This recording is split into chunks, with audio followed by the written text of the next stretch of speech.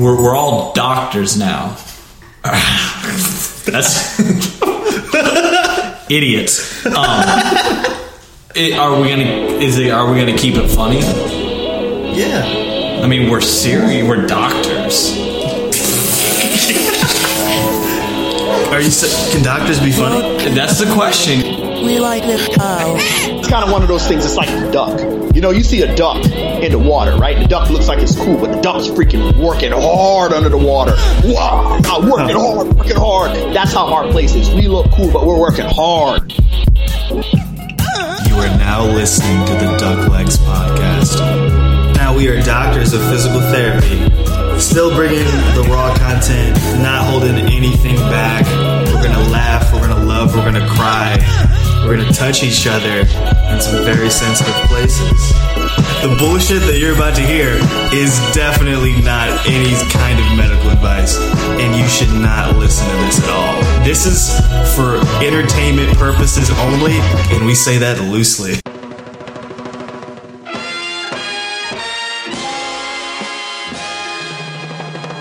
Can you guys hear me all right on my new fancy AirPods? Ooh. Yeah, you're talking to a wire-free man. How does it feel? It feels good. I feel light. I feel agile. Yeah. I'm kind of bouncing around my dining room right now. Got an ice pack on. You're doing burpees right now? What? Yeah, dog. One-arm burpees. Yes. Nice. And that voice you hear is Dr. Teddy Willsey. Did I get that last name right? You nailed it, man. You did a great job. Attaboy. You know him from Strength Coach Therapy. Down in D.C., Washington, D.C., yes, that is, home of Wale. What other rappers are from D.C.? Man, Wale was like, he was the big one, because I remember he was kind of popular when we were younger, and we were like, man, he's going to make it one day. And he actually did. He made it.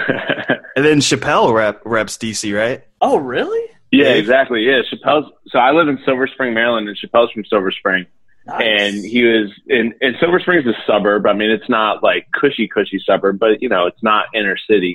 And he was like, oh yeah, repping the mean streets of Silver Spring, and just kind of like making jokes about it. But people don't know that he's joking. So it's kind of funny. Only you know. That joke is just for you, Teddy. Exactly. So we'll get into your half-baked stories and all that here in a bit. But if you don't follow Strength Coach Therapy on Instagram and know of the Healthy Baller lifestyle, get on that. Is Healthy Baller the name of your clinic? So it is. It was the name of the gym. So I knew the owner of Healthy Baller for many years. I've known him since like probably 2009 when I was a strength coach. And so his name's Blair O'Donovan. And so I approached Blair and I was like, hey man, like what if we just threw a table up over there?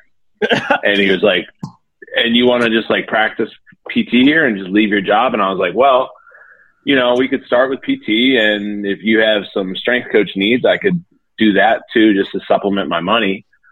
And that's what I did. Left my job, and I started my own LLC. And so like from a business standpoint, it's Teddy Willsey LLC, but you can, when you have that LLC, you can practice under another business name if it's under your name personally. So it's Healthy Baller Physical Therapy. And a year and a half later, we've got Dr. Wesley Wang with us too. And so there's 2 PTs and a bunch of strength coaches, and we have our own little office. We carved out a space in the gym and put some walls up last year. So it's good, man. That's the name of the practice. All of this from like, yo, how about we put a table next to those dumbbells right there? That easy. Pretty much. That's what it was, man. My table was literally, you could deadlift less than 3 feet from my table. And so I would have patients on the table, like getting the suboccipital release and then just like jumping off the table and somebody would drop weight. That's how it should be. Exactly. You got to keep them on their toes.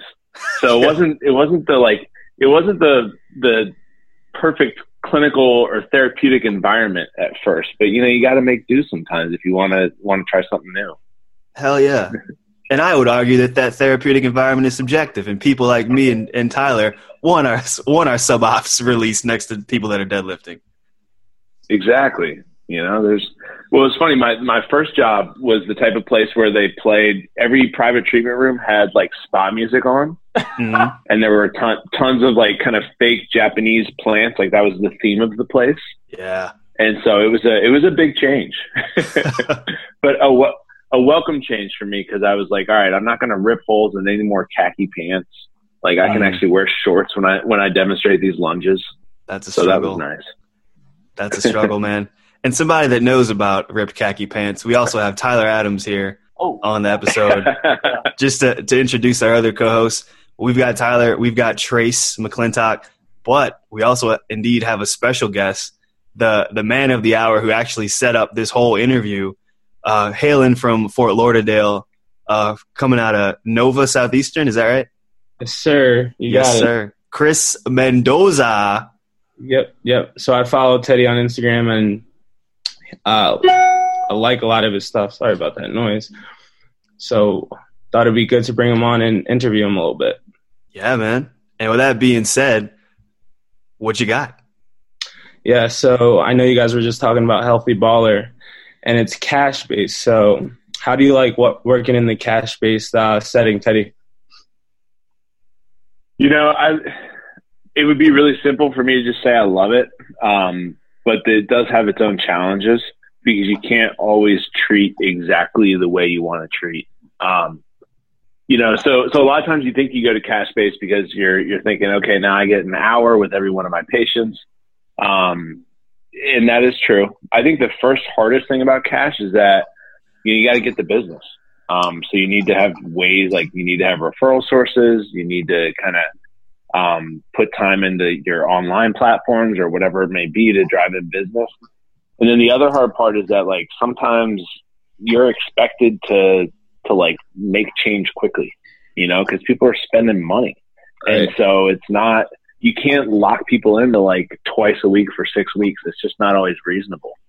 And so it's much more based on kind of home exercise program and mindset and education, because people don't just come to do the same exercises every single time. Most people that see me are kind of independent with doing stuff on their own. So they just want my opinion. Right. So it's, I love it, man, but it has its own challenges. Gotcha. So we know you're a strength coach. What do you feel that like PTs lack in the strength and conditioning realm when they're treating for patients, since you've been in that type of field before? Can I say everything? Ooh. Shots fired. That's an answer. Pow, pow, pow. Hey, pow, pow, pow. Hey, man, the mean streets of DC. Hey. That's fire, brother. Hey. Homer Chappelle and Wale. You know what it is, man? There's just, I don't know if it's like an ego thing, but a lot of PTs leave PT school thinking that they're already like grandfathered into being personal trainers. Oh wait, I'm not. That didn't just happen. And then they'll like go into a gym and they'll see one person deadlifting with a rounded back, and they'll kind of like laugh at them and be like, oh, I know everything about working out. That's not correct. Right. But there's strength and conditioning and higher level personal trainers, not like your 19-year-old at Gold's Gym, but the people that do it for a living, the people that work with higher level athletes, work with active adults, those people have their own practice and art that they've spent a lot of time learning, and PT school doesn't teach us that side of things.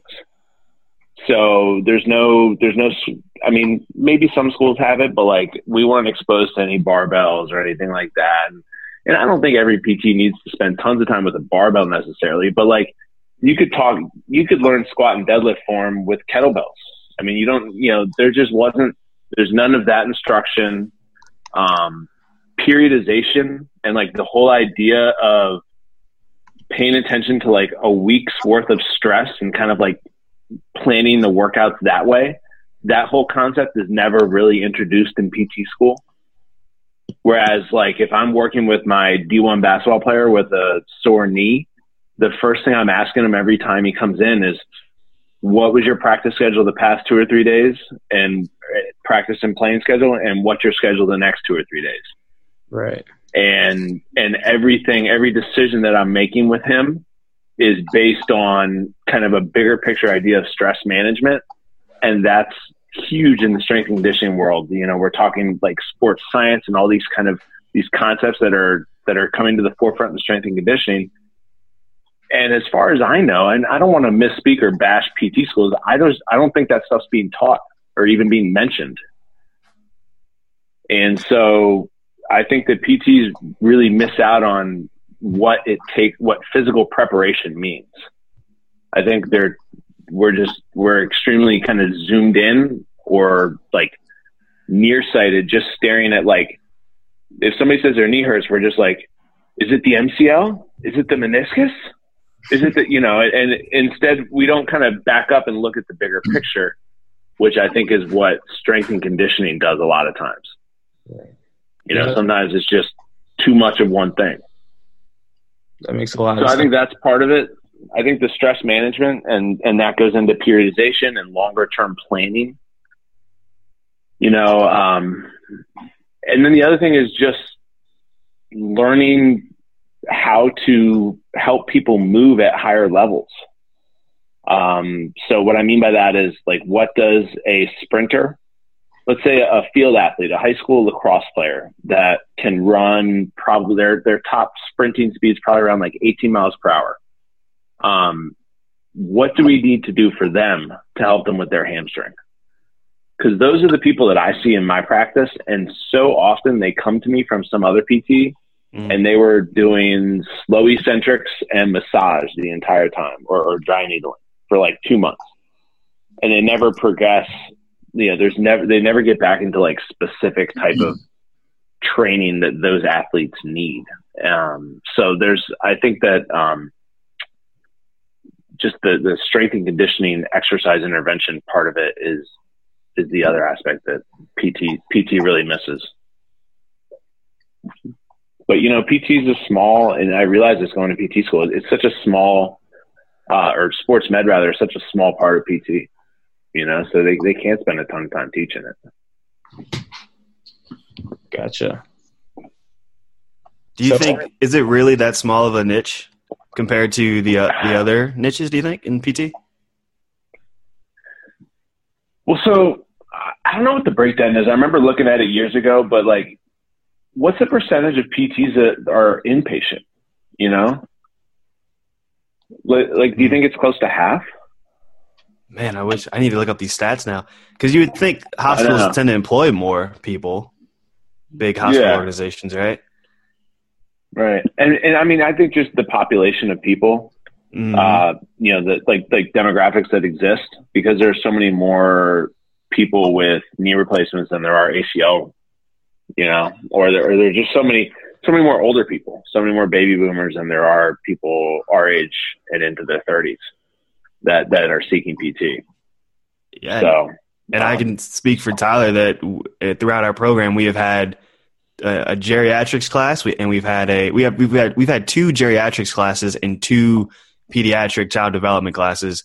There isn't a class that's like specifically designed for working with the athlete at our program. Right.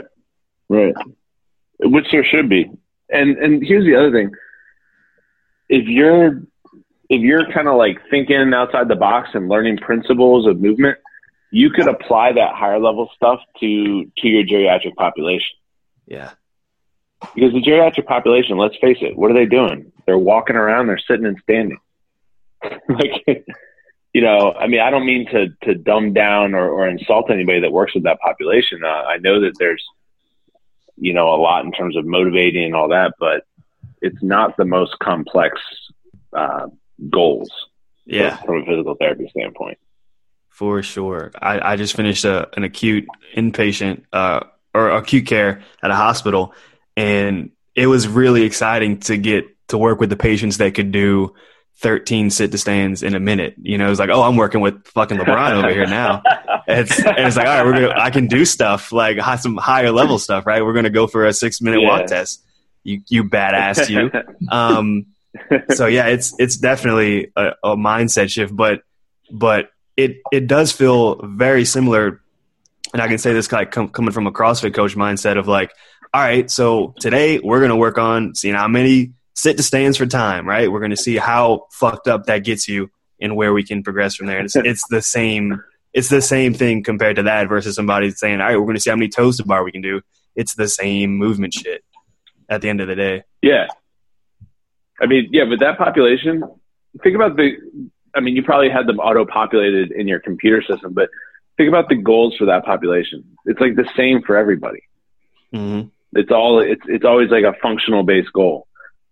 So you don't need to there could be more education on the nuanced aspect of sports and movement and hamstring pulls and all that stuff. Yeah. Oof. I don't know, man. I struggle with it because, I think I got an awesome PT school education because they like kind of taught me how to think. But I was lucky that I had that strength and conditioning background beforehand. I hate sitting around bashing PT schools and not like being able to do anything about it, but there's definitely kind of a big gaping hole in terms of trying to help active people.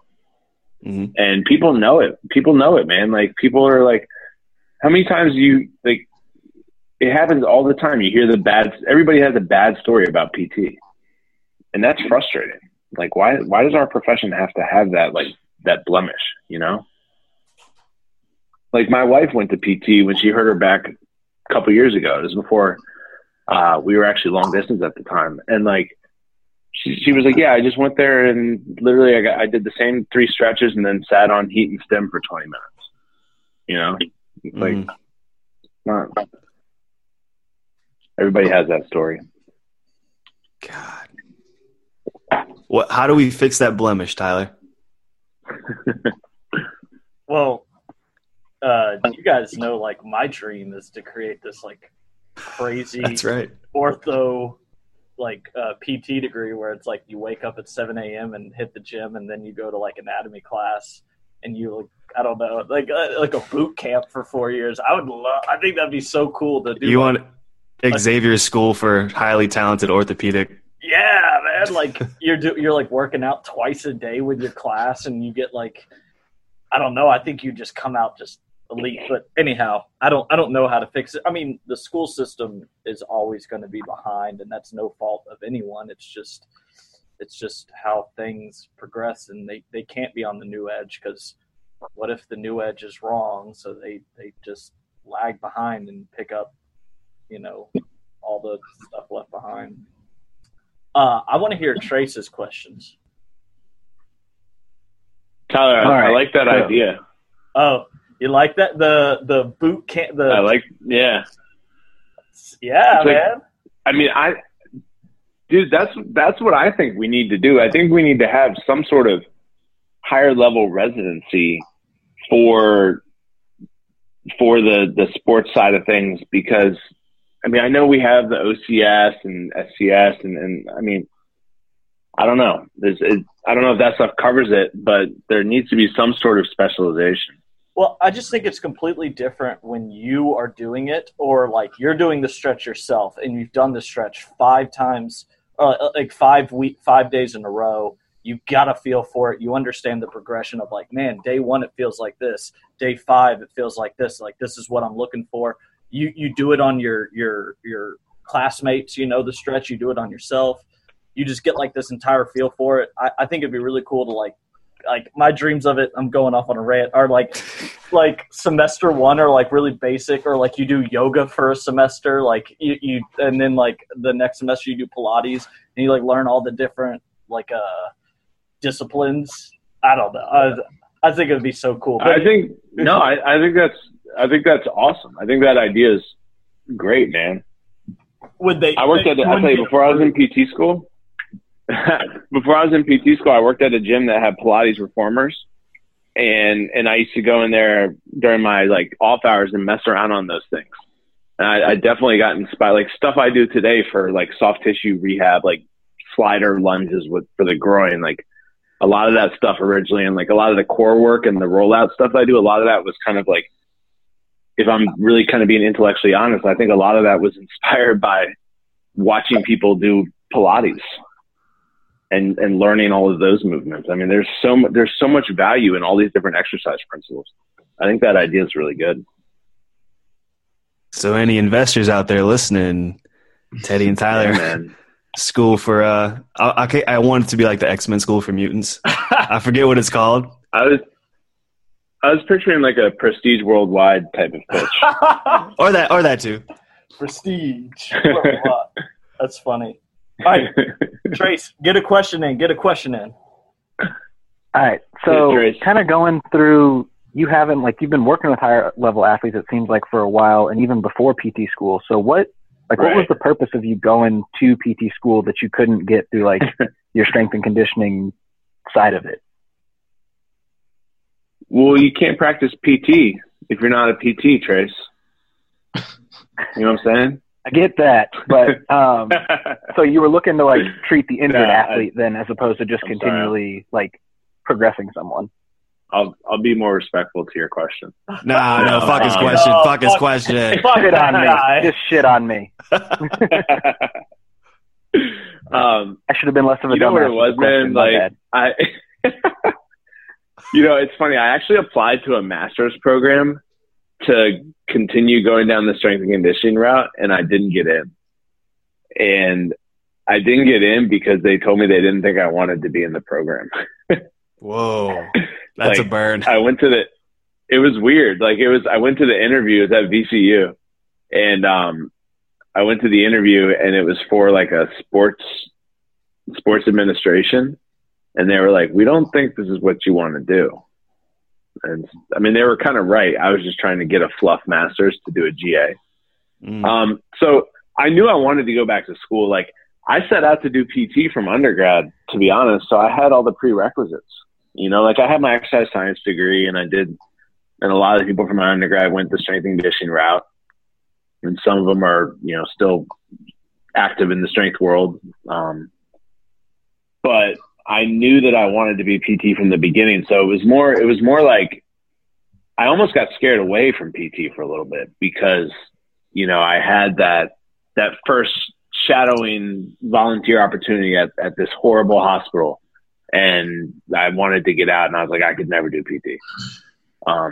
But my original, it was almost like, for my career progression, it was almost like strength and conditioning was an accident, because I started towards PT the whole time. And then I just discovered strength and conditioning while I was in my exercise science program. Okay. So it was almost like, I started as PT, and then I got distracted into strength and conditioning for a few years there. But then, I started PT school when I was 26. So I guess when I was 25, so like 3.5 years out or whatever, that's when I was kind of like, all right, I'm ready to fill out those applications, take my GRE, and see who wants me. Okay. Hell yeah. All right. Am I gonna go? We got 6 minutes left. I'm gonna squeeze one in for me. I'm gonna go with the question of like, what are your thoughts on when I'm a student, I haven't seen a whole lot, but I've seen 16 weeks worth of outpatient, and I've seen some stuff. But what are your thoughts about the idea that therapists don't have a training program ready for the day? They kind of like make it up as they go, as the patient comes in. I've heard, you almost can't, and I understand it. You almost can't have something ready for the patient because you don't know, are they going to be flared up? Are they not going to be flared up? How are they doing?